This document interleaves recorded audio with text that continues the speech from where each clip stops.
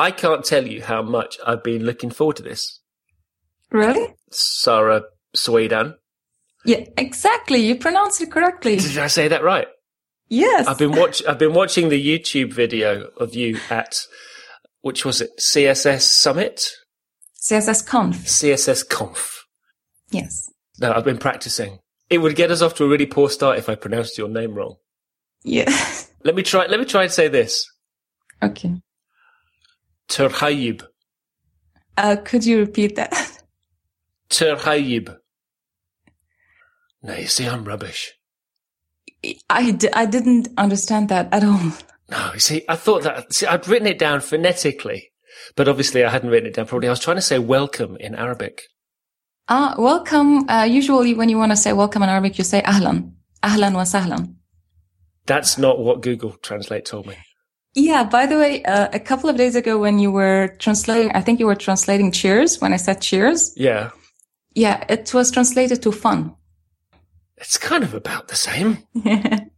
Yeah, but in Arabic, every single word matters and is very different from the other. Sometimes if you just add a letter in between two other letters, the meaning is completely different. For example, there is hub and harb. Hub is made up of two letters. If you add a letter in between, which is the ra, it becomes hub means love, and if you add the ra, it becomes war. Two completely different meanings just by adding one letter. Maybe that's one thing you can do this morning while we're recording this. You can teach me some Arabic. Yeah, I plan to. Some useful Arabic phrases. Can you pronounce, for example, hub? Hub. Oh, you did pronounce it. Not bad. We once had this German friend, and she was coming over. One of my brothers has this ha letter in his name, and so she couldn't pronounce it. No matter how much she tried, she couldn't pronounce it. I'm not bad with pronunciations of languages. I don't speak many. I speak a little bit of French, and I once started to learn to speak Russian. Oh, really? I can't remember much about it anymore, but the guy that was teaching me did say that I had Ukrainian pronunciation. Oh, nice. Which is not quite right, I don't think. I don't know. I wouldn't know. I've wanted to get you on the show for a while, for lots of different reasons, not just because I'm an enormous fan of your writing. Thank you so much. I think you've been writing some of the most interesting articles about CSS and SVG lately as well. So maybe we can talk about that a little later. Yeah, that would be great. I wanted to talk to you as well because I think that coming from where you live in Lebanon. Yeah. That's going to give you experiences and it's going to give you a perspective about what we do on the web that we don't hear about an awful lot. So I thought that could be interesting. Yeah, there's also a lot of misconceptions about Lebanon. I mean, people have really, they have this image about Lebanon that is so completely not true. I was very surprised when I was at CSS Conf and I was talking to some people and they were like, really? I had no idea Lebanon was like that. And I was like, I thought you knew. Really, I had no idea that the West has such a different view of Lebanon. They think that we're this war zone. I mean, yes, we're in the middle of a war zone and we have had our share of wars and I hope we don't have them again.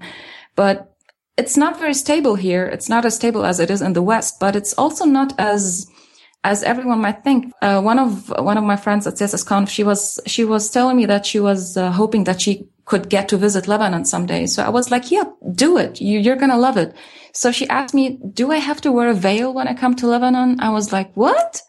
No, really. There is no such thing in Lebanon. Lebanon has all kinds of religions, all kinds of people. There is no such thing as you have to wear a veil, you have to do this or do that. It's a very open-minded country. The nature here is beautiful. It's not, like all desert as it is in Saudi Arabia, for example. We have a beautiful nature, beautiful people, delicious food. I think most people know that.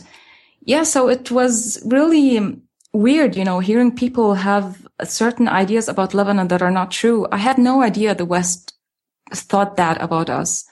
So it was really nice for me to be able to maybe change the way they look at us. That's one of many reasons why I love doing what I do now. I was reading up about where you live in Tyre. Yes. That's what we call it. Do you call it something else? Yeah, we call it Sur. I know. I did a little bit of reading. Yeah. Because I love learning about different cultures and different places. I mean, traveling is the thing that we love to do. I mean, we've been lucky the last few years because we've been doing it a lot for work.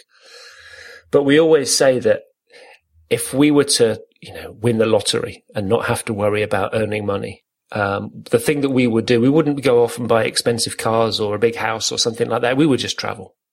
Traveling is what we love to do. And it's a really nice thing. No, it's fabulous. And there are certain parts of the world that, that I would love to go to. And certainly, the Middle East is definitely one of those. But Tyre, I was reading, it's a really historic city. Yes, it is. I mean, you've got some fantastic examples of Roman architecture. There's this thing called the Albas.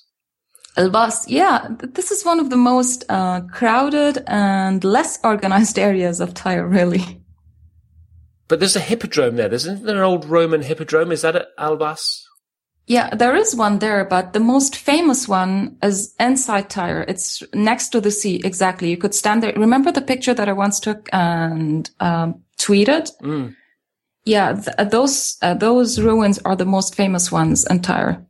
I don't know. I'd look at some of these fabulous historical, places and artifacts and all this stuff, and particularly in the Middle East, and you think, it would just be so great if these things belong to everybody. It's almost as if that people shouldn't be allowed to control, one group shouldn't be allowed to control this area. One country shouldn't be allowed to control this area because it's so historically important. It just transcends everything that's kind of going on now. Yeah, tell me about it. I'm one of the many people. I'm one of many that really hate the concept of borders, really, especially with everything that's been going on with the visas. So yeah, I do agree. So I want to visit. I want to come down there. You should. It takes, I can fly from London to Beirut, which I think is the closest airport. It takes 5 hours. Yeah, and it's £800, which is not bad. £800 return. That's on Middle Eastern Airlines. I've never flown them before. I haven't either. I don't know if I have when I was 8 years old. I haven't fly? No. Okay, now I'm having trouble finding the right past tense. It happens to me all the time. Yeah, so it's okay. So let's just rephrase it. It's been over 20 years since I got on a plane until I did recently for CSSConf, which is very weird to hear. I know, but yeah, it's true. I've always been, I don't even go out much here. I live in a small town here, and most of the people in the town don't even know I exist. Is there a web scene or a technical industry in Tyre? Or are you doing work for people all over the world? No, I don't know anyone in Tyre that works as a web developer. I'm pretty sure that there are a few. I got contacted a few days ago by someone who does, work in the web industry in Tyre, but that was the first time ever. I know that there are quite a few developers in Beirut, but I don't know any of those either. I only know like a couple of people who used to be with me in college, but that's pretty much it. I'm not in contact with any web developer here in Lebanon at all. Does that make you feel lonely? Professionally lonely? I think so. I don't usually feel lonely, but I do realize that I may be feeling lonely without realizing it because, once I see a Lebanese web developer online or someone contacts me via email or via Twitter, I feel so happy. It's like, oh my God, finally a Lebanese web developer. So it's then when I realize that I may be feeling lonely, but not realizing it. Because I thought that we lived in the back of beyond, as we say. Yeah, for me, everything has happened elsewhere too. I've gotten some offers from people in Lebanon, but I've never been able to actually do them because I've always been preoccupied with other work. So I haven't had the chance to work with anyone locally yet. So you're about 2.5 hours from Beirut by bus. By bus, well, it depends on the speed of the bus. Some buses are really slow. It takes like an hour and a half to go there. But with the kind of fast one, I usually get in an hour. I just want to come. Maybe I should just visit. Yeah, you should. Well, I've got a free week at the end of August now that I'm not going to Iraq. Yeah. Which I'm actually very sad about. I really wish that trip was still on. And the Kurdish region that I was going to go to still is, it's safe. So they say. They don't advise against traveling there. But of course, the problem is that lots of the Iraqi people that would have been traveling to this workshop, people coming up from Baghdad, they're not able to travel up to play in the orchestra and help at the event. So, I might have been able to get there myself, but nobody else would, which is a real shame. It's really not safe. I'm really glad your flight got cancelled. No, the flight is still is still valid. We haven't got the refund yet. The trip. Okay, I chose the wrong word. No. But it's strange. The funny thing is that if the British Foreign Office advise against travel, then we will get a full refund on the flight. Yes. If they don't, then we basically lose the money, which means that the charity loses the money, which is just such a shame. Yeah. Well, didn't they advise against traveling? They're not advising against traveling to the Kurdish region. Oh. We would fly directly into that area, into, I think they pronounce it Sulaymaniyah. That's, again, it's my terrible Arabic pronunciation.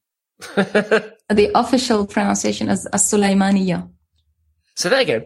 As-Sulaymaniyah. I've got a lot to learn. Arabic language is a fascinating language, really. I'm very, very, very proud to have it as my native language.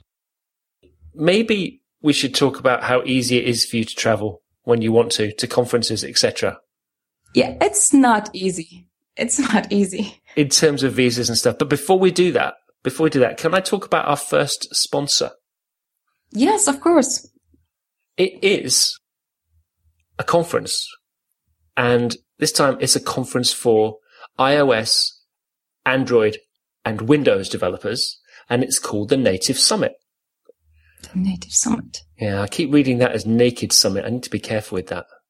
You do. We don't want to get any more angry letters. But Native Summit is a half-day event that's happening at the Genesis Cinema in London on September 9th. Now, although I use native apps every day, I don't know anything at all about how to design or develop them. That makes two of us. Native Summit, though, has 4 great speakers from companies like Spotify, Us2 Games, and Microsoft who can teach me and you. Yeah, that would be nice. When I first started when I started this whole web development thing, my first goal before, getting into actually doing the coding, I had this goal in my head that I wanted to be a Windows developer. Wow. Yeah. You must be the only person that wakes up in the morning and thinks, I'm going to be a Windows developer. Yeah, I don't know.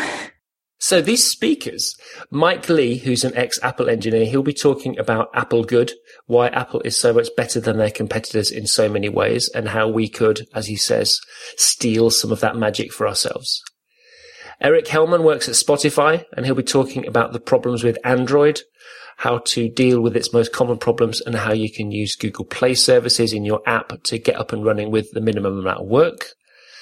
Mike Talty from Microsoft, he's got a fabulously tongue-in-cheek talk title. Microsoft has an app platform with interesting bits. And in his slide-free session, he'll write code to show some of the areas where Microsoft has taken a different approach around languages, frameworks, tools, and services. And he'll talk about the approach of building native applications with HTML and JavaScript and look at how to target an app across a broad range of devices with varying screens and input mechanisms. And then finally, there's a panel chaired by Margaret Gold, where speakers will be quizzed by both Margaret and the audience. That sounds interesting. That sounds fascinating. Tickets to the Native Summit are on sale now, and I can't quite believe this. They are only 15 of our British pounds. What a bargain. To get yours, head to unfinished.bz/native summit and they'll know we sent you. Yeah, that sounds cool. I have no idea at all about anything to do with native development or design. Yeah, me neither. I mean, I know a lot of people will put on their websites, their portfolios or something they'll put on, app design. But I've always thought that it's a very different thing to the sort of stuff that I do. Yeah, I agree. It is. I used to see all these kinds of designs on Dribbble, and I used to be like, wow, I wish I could do that, but I'm totally not a designer. I have to decline a lot of design offers that I get. I don't know if I should emphasize in some way that I'm a front-end developer, like only a front-end developer. I don't do design work. I wish I could. What stops you? I don't know. I really don't. Maybe I think that the most, the biggest obstacle is, I can imagine trying to understand what my client wants. I have no idea how designers usually work with their clients, what the procedure is, what kind of questions they ask. Once, I saw some questions by Dan Moll, and I was very, very intrigued. And I think I remember I bookmarked his article because I'm really interested in this. I wish there were more articles out there that teach people, how to, not how to design, like what colors to use or what frameworks to use, but more like the procedure, how to deal with the client, how to get to the point where exactly what the client is trying to achieve and where to start and how to do that. That is by far my biggest obstacle. I have no idea how to do it. And so I never try. It's really funny, but often clients don't know how to do that either. And one of the things that we've found over the years is if you explain a process to somebody, because it's not just about, client and designer, it's about generally two people or two groups of people that haven't worked together before, getting to know them, getting to know what they like and dislike and what their goals are and things like that. And having a process, and it's not the same process for every designer, I'm sure, but this kind of works for us in that we have just a sort of a short, almost like an interview phase, really. And I think Paul Boag at Headscape does a similar kind of thing where we do it on two sides. We do it for branding, where we talk to people in a sort of a structured way to try to understand what they think that their company is about. We ask them questions like, if you were to personify your company, who would that person be? And a lot of people start off by talking about generics, and we like to make them think about a specific person. So sometimes we'll even ask them if somebody was advertising your company and they were doing like a radio spot, who would do the voiceover? That always gets people thinking. Yeah, that got me thinking. Because what happens then is that they start thinking about tone of voice and about how friendly their company is or how authoritative their company is. And so every single person mentions Morgan Freeman at some point in the conversation. Really? Everyone. Yeah. That's interesting. Because he's friendly and he has a beautiful tone of voice, but he's also authoritative without being an authority figure. And that's what a lot of people think that their brand is about, or like to think that their brand is about. Yeah. So we have this process, and then we have similar processes where we try to understand what the client thinks. And the other thing that we do, which they seem to really like actually, which is more of a UX-y thing rather than a design-y thing, I think, but it seems to work for us, is that when we start talking with them about personas and we start asking them to identify their customers, they start to really open up. And it's through these sort of more structured conversations that we can get an idea as to what they're looking for, but we can also get an idea as to their design sensibilities too, what they're going to like and what they're not going to like. I think with the right framework, anybody can do it, really. Yeah, but I would need some practice, I think. It's always hard to do it the first time. I've often heard developers say, well, I don't do design, I can't do design. And people used to say, oh, well, I wasn't good at art at school, or I can't draw. But being good at art at school or not being good at drawing is a personal judgment. Everybody can do it. Everybody can make a mark on a piece of paper. How good that is a judgment, and it's very subjective. But I think that, I've met and I've worked with lots of developers who have very good design sensibilities. They can understand design even if they don't originate the idea. Yeah, I think I can understand. And I can usually I love it actually when someone asks me for feedback about a design. I can find certain things that need to be improved. I can give a sort of professional, I think, feedback, but I don't know about, me starting the whole design, me coming up with the design. I'm better at giving feedback about a design than I am at designing. Although I do draw. I draw really well, based on, what people say. I really do draw, but I don't see myself designing. Is it something that you want to do? Yes, definitely. I definitely think that there's a role for a critic in a way, not as part of the design process. I suppose an art director or a creative kind of editing role, somebody that can look at something and give an informed opinion as to how to make it better without necessarily designing themselves. And that's something that anyone can do. Yeah, I love doing it. I really do. I don't know. I always like to imagine myself as the user, not the designer. And that is when I can find stuff that need improvement or stuff that needs to be changed. Or, for example, something that's just visually not obvious. I mean, sometimes, I have been, shown some designs where buttons were too close to each other, or there were different styles of buttons, and I couldn't differentiate between them. So I would be like, okay, what is this supposed to mean? Why are these grouped together when they don't seem really related? I mean, they are visually related as a group, but they're not really functionally related. So I start asking these questions, and it's based on my questions that I give the feedback. I give the feedback as a user, not as a designer most of the time. And I really enjoy doing that. See, that's a very particular aspect of what we do, I think. I mean, I struggle with this. I've been thinking and writing and talking about this a little bit more recently, because that to me is very much a kind of a practical application for design. I mean, we're thinking about user experience there, I suppose. We're thinking about usability. Yes. Which is definitely an important facet, but it's not the only facet of design. It's the one that a lot of people talk about though right now. I think yes. it's the one that I think that we are in general as an industry kind of struggling with, potentially defining what design is in this new context.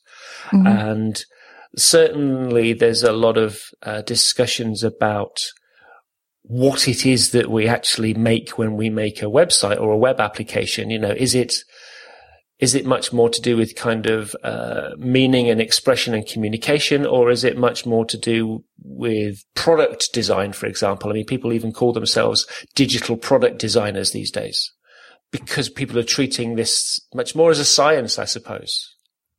Yeah, I still can't tell the difference between these different kinds of jobs. I mean, product designer and UXer. UX designer. And I can't see the difference. For me, they're somehow all kind of related, and they all focus on how the user or the customer is going to see the product, be that an application, website, or physical product. Yeah, it's interesting. I go backwards and forwards on this, because a lot of the work that I like to do is the much more, I call it creative, although creative's an odd word to apply really. But I like to do the projects where we're really trying to communicate a message, particularly with selling a product. And I'm not talking about, the machinery of a product catalog. I'm talking about actually getting people emotionally ready to buy something. Those are the things I really like to do. Yeah, it's really nice. I mean, it's the final touches. It's these kinds of touches that actually make a product successful or not. I don't care really about, well, I do care about the colors and the overall design, but it's not going to be successful if the user just looks at it and doesn't know what to do with it.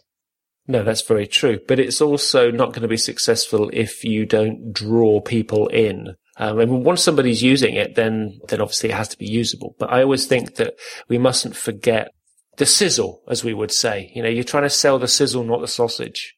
I'm one of those people that I would stop using an app if it doesn't look good. Really, that's one of the reasons why I switched from Inkscape recently for my SVG work, from Inkscape to Adobe Illustrator. I just couldn't stand the UI.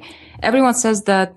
I forgot its name. I just said it. God. Inkscape. Yes, Inkscape. Yeah, everyone says that it's so good, it's so easy to use, it's so easy to learn, and it's very functional, it's really great, but I couldn't stand it because it's just so ugly compared to Adobe Illustrator. You've been doing a lot with SVG recently. Yes. You spoke at CSS Conf. Was that in Florida? Yes, Florida, Amelia Island. I've never been there. Me neither. It was my first time. You were talking about styling and animating scalable vector graphics with CSS. Yes. They've definitely become your thing. Yes, they are like, I don't know, it's been a long time since I've been really passionate about something like this. At first it was CSS shapes. And then as soon as I started digging into SVG, I'm just obsessed right now. Well, I want to talk about SVG a bit later. Let's. Because, I know it's your thing. And I know it's something that we need to be doing a hell of a lot more. Yes, definitely. Just speaking about conferences for a second, because we touched on this earlier on. You seem to, as well as writing about SVG and spending a lot of time doing that, you seem to spend an enormous amount of time applying for visas to go places. Yes. This must be so frustrating.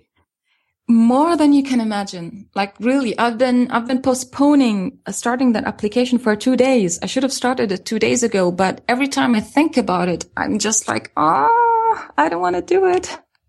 Like really, I hate it. You obviously got a visa to go to the US, which is no mean feat, but you weren't able to get a visa to come to the UK this year. Yeah, I was supposed to speak at the Future of Web Design conference. It was actually, before Michelle invited me to speak at the conference, I never even thought about doing it, about speaking. So I had never even thought about visiting the UK. And, so she invited me. I had to think about it because, it was something totally new to me. Everyone was very encouraging, like, do it. Why wouldn't you want to do it? So I was like, okay. I started digging, because I haven't traveled in over 20 years, so I had no idea what I was supposed to do and not do. It turned out I had to apply for a visa, of course. So I did it. It was my first ever visa application process. It was so far the worst experience. The online application was awful. The forms, not only are they ugly, but, I kept filling this form and clicking the next button. Whenever I click the next button, whenever you finish one part of the form, you get this green, the label of that page becomes green. It shows you that you finished that section. Okay. So whenever I finished this section, I click the next button. I got the black label, not the green one. So I went back and I saw that half of the form was not even filled. I did fill it 100%. The information was 100% true. But somehow it kept, emptying itself. The online application was so long, a lot of information was required. I'm comparing it right now to the American visa application process. The American application process was so easy, so simple, so light. The only way I could explain it is using the word light. It was a breeze. It didn't take a lot of time. The UX was great online. We had a lot of options. For example, in the British application, they used to ask about specific numbers. And being a freelancer, there were certain fields that I could not specify a specific number for because they are variables. There was no way I could add that. In the American application, there was an option. You could add a not applicable and then add a note as to why it's not applicable. Yeah, so filling the forms was ugly. The UX was ugly. The process of going back and forth to Beirut also was ugly. I had to wait for hours. And then when I finally got the letter, the message, the SMS telling me that I should go to collect my papers. I was supposed to get all of the papers back, but I only got my passport back. And there was this paper, and as soon as I opened it, I read the refusal word. I swear I was in shock. I was in a taxi heading back home, and I opened the folder, and there was this refusal to enter. I couldn't process it for a minute. I was like, I had to read it like 4 or 5 times to finally understand that, yeah, I'm not allowed to get into the UK. And my first reaction was, why? Yeah. Like, really, I had no intentions at all. You know, I wouldn't have even thought about visiting the UK if it weren't for the conference. And so I started reading the reasons, and there was this, I'm going to say this between quotes. He wasn't satisfied with my intentions in the UK, and he didn't, it was kind of like he called me a liar, and that I wasn't going there to speak at a conference, and that I wasn't going there for 2 days only.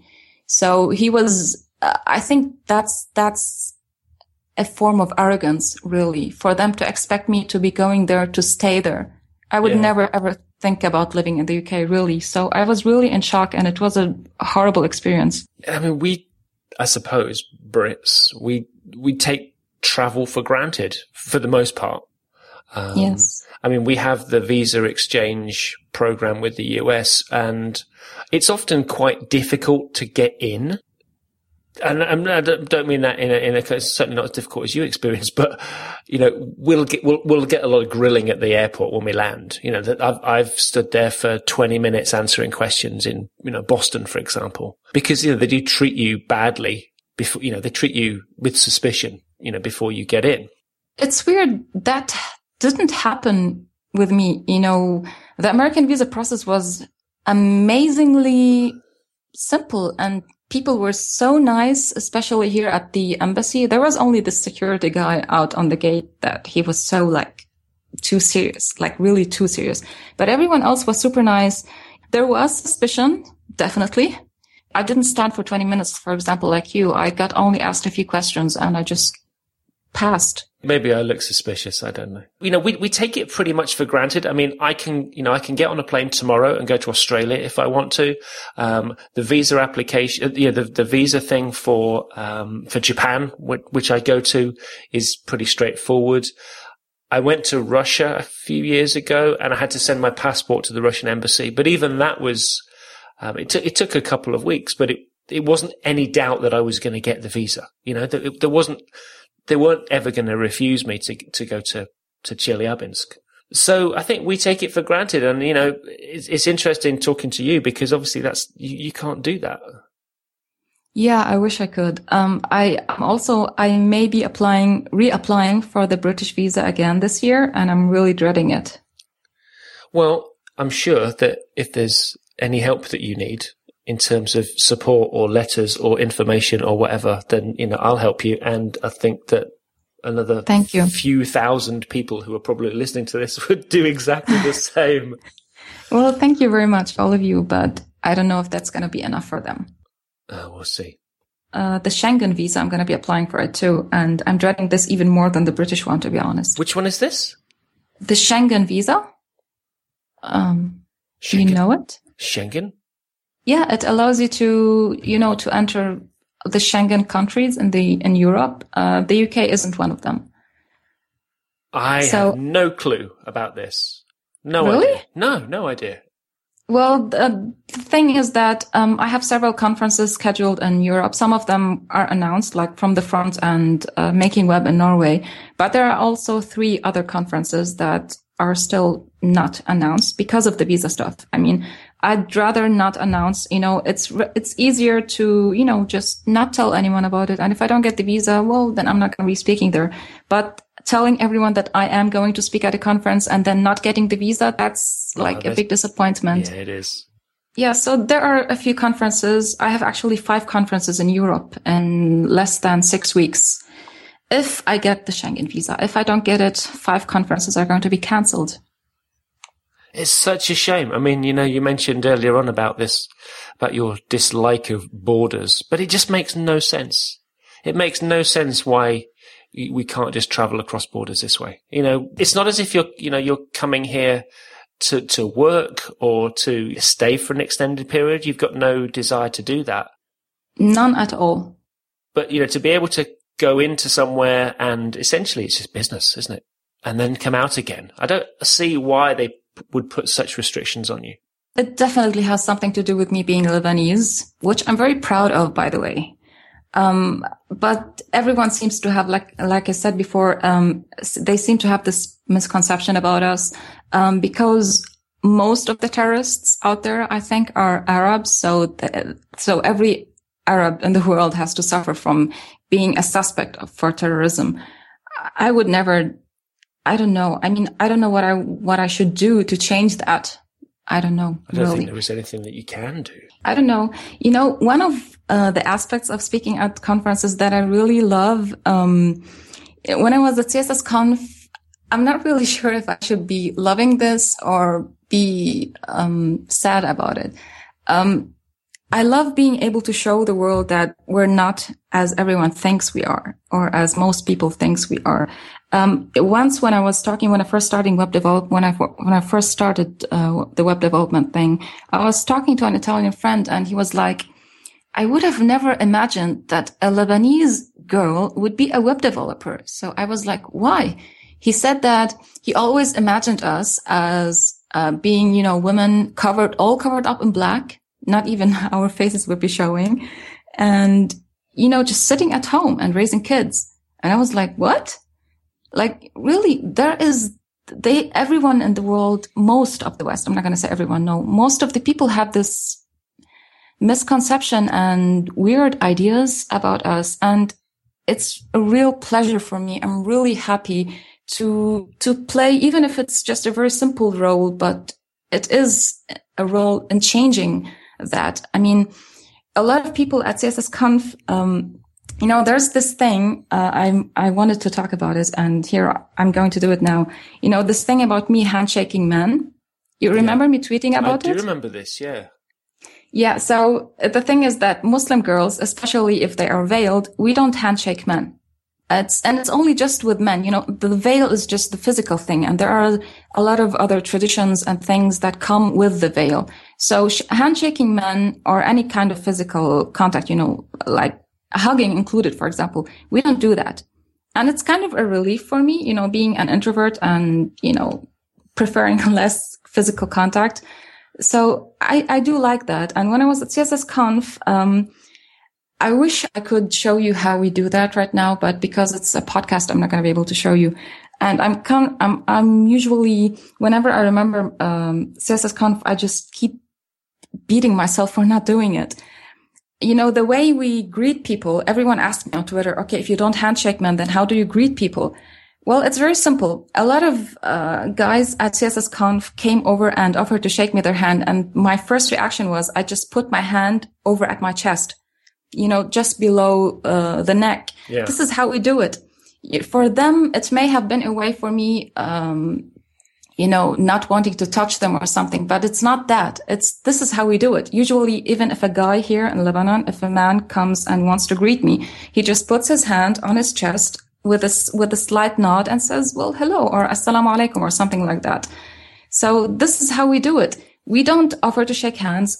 I don't take it as an offense if someone doesn't offer to shake my hand. And I was very worried about them being offended by me not shaking their hand.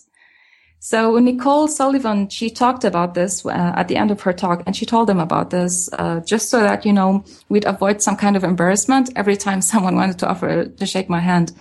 So she told them, but this kind of turned into an awkward thing later because even women were hesitant.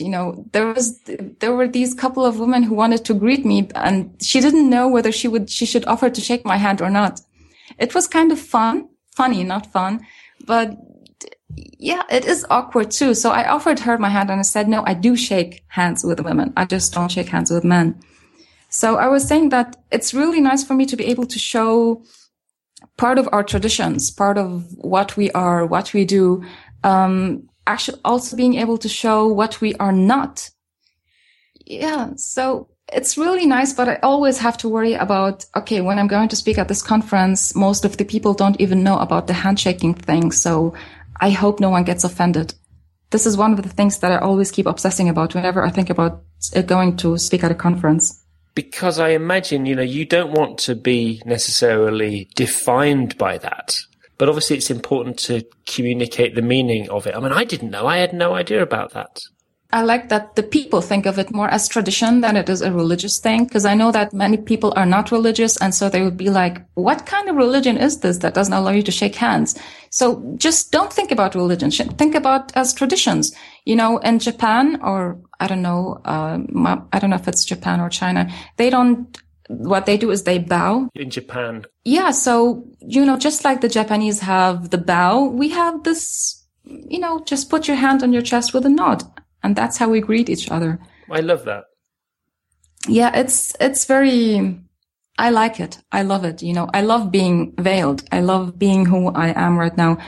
A lot of people think that just because she's covering her head, this means that they have this image like she's being, I don't know what word to use here. Subjugated? We're not oppressed. No, it's more like oppressed or something. We're not. We're definitely not. At least this is what I can say about Lebanon.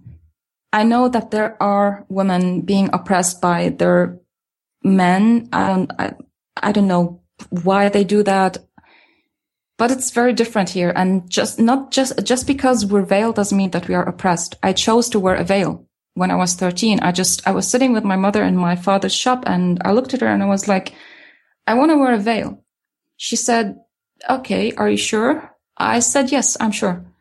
I had been thinking about it for about a year before I actually did it. And I did. It was very simple. Just the second day, I just woke up in the morning. We had a veil at home, so I just wore it and I went to school. It was very simple. I can remember being around about that age and telling my parents that I wanted to be a vegetarian. I mean, I would still be the same person, whether I was covering my hair or not. I'm still me. That's not going to change anything. Let me do our second sponsor. Okay. In fact, Sarah, when I told Jeremy Keith that I was going to be talking to you today, he asked me to pass on his regards because I think he really wanted you to speak. Yeah, I was supposed to speak at Responsive Day Out actually in June. It was a good day, I hear. I wish I could make it then. So our next sponsor this week is one that I've been really looking forward to talking about for all kinds of reasons. It's a conference. It's a web conference, but it's not just any old web conference. Oh no, not on your Nelly. It's Deconstruct. Oh yes. So Deconstruct is a different type of web conference. You won't hear talk about coding techniques or how to use design software. And that's because Deconstruct is so much more than that. It's a full day of inspiring talks about technology, yeah, but also culture and the modern world. In fact, this year's theme is living with the network. Mm-hmm. Now, I've got to be honest, I've always been a bit unsure about that kind of conference in general and Deconstruct in particular. And then I listened to recordings from a couple of years ago and I just got it. It's not pretentious at all. It's thought-provoking and informative, and it's even fun. And this year, all those things will be provided by Warren Ellis, he's the comic book guy, Mandy Brown, and even Brian Suda. Now, speaking of recordings, the third best way to find out what Deconstruct is like is to listen to the talks from previous years. And they are all archived at archive.deconstruct.org. I love that they do that. Every single talk for the 10 years that this conference has been running, all those talks are online. It's amazing. That's important for me too, by the way. The second is to ask somebody who's been before, and people really do rave about it. But the best way to find out what Deconstruct is like is to go to Brighton on Friday, the 5th of September, and that's what I'll be doing for the first time this year. And I'm really looking forward to it. I've even started saving up for a burger in something they call a brioche bun, which I hear is quite the thing in Brighton. And I might even stick around for the weekend too. There's plenty happening, including a Maker Faire, Indie Web Camp, and lots of other events that are part of Brighton Digital Festival. So don't miss Deconstruct this year.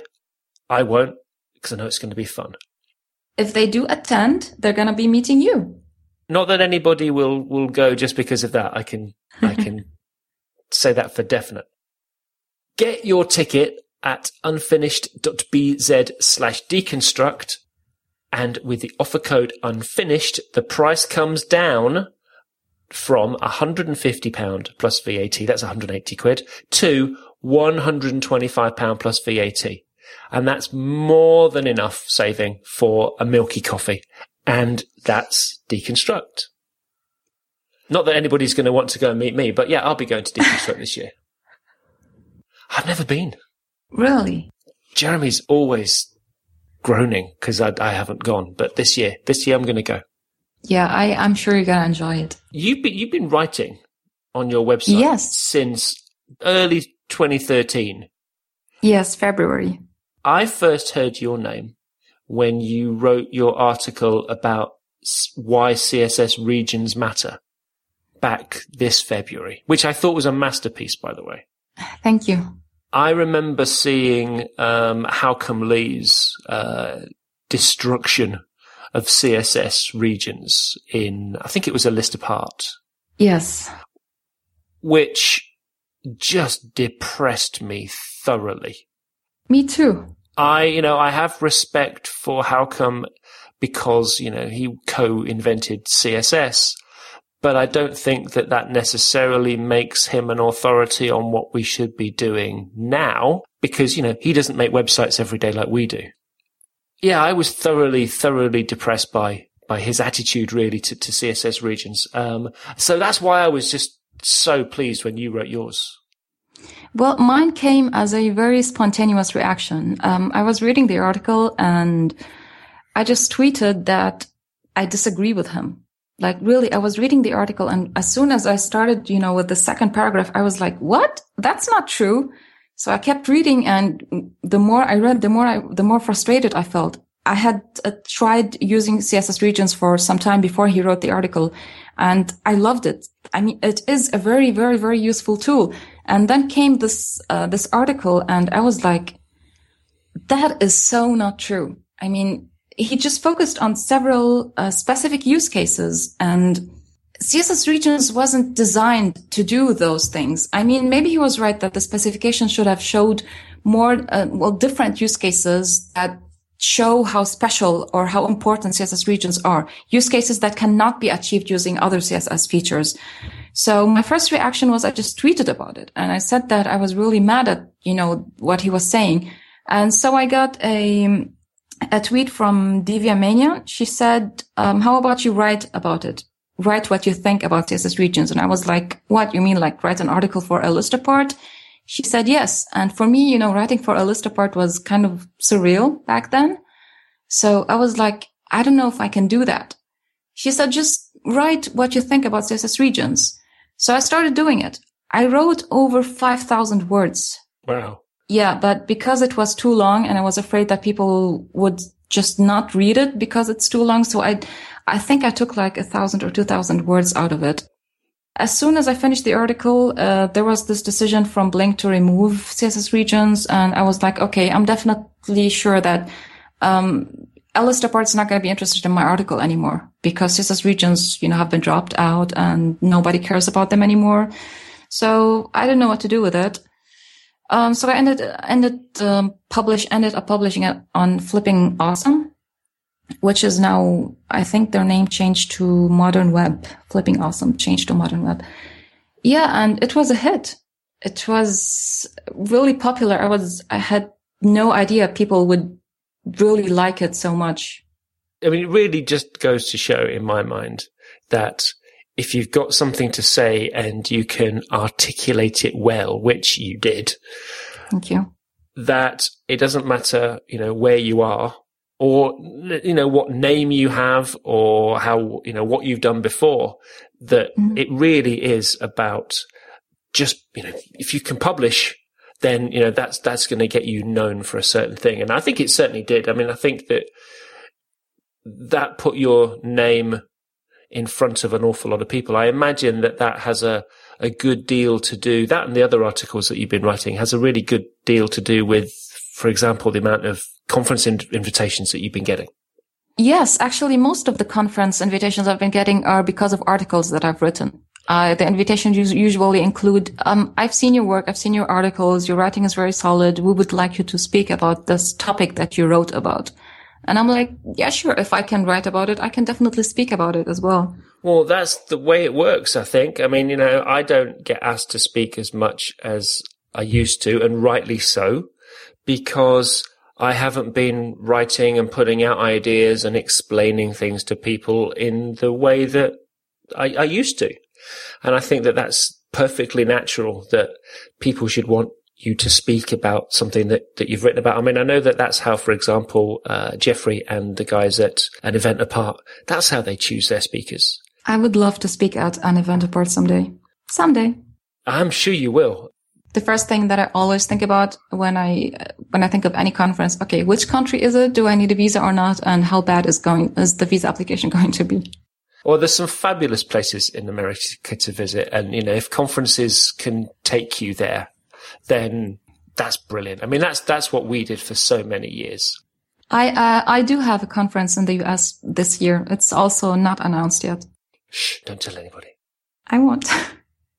But you've written a lot. You've written 2 articles now about CSS shapes as well for A List Apart, I noticed. Yes. And you've just been incredibly prolific. I mean, I'm not just trying to flatter you, but I do think that you've been writing the best articles about SVG and now, well, CSS and SVG that I've read for a long time. And what is it about SVG now that makes it something that we are all much more interested in? Because I remember there's a guy, I think he works at the W3C, Doug Sheppers, who's been an SVG expert for a long time. And I remember speaking with him at a conference, 5 or 6 years ago. Wow. Talking about SVG. I think David Story, who worked at Opera at the time, was also writing a lot about SVG. And it was very much a kind of a geeky thing. Yeah.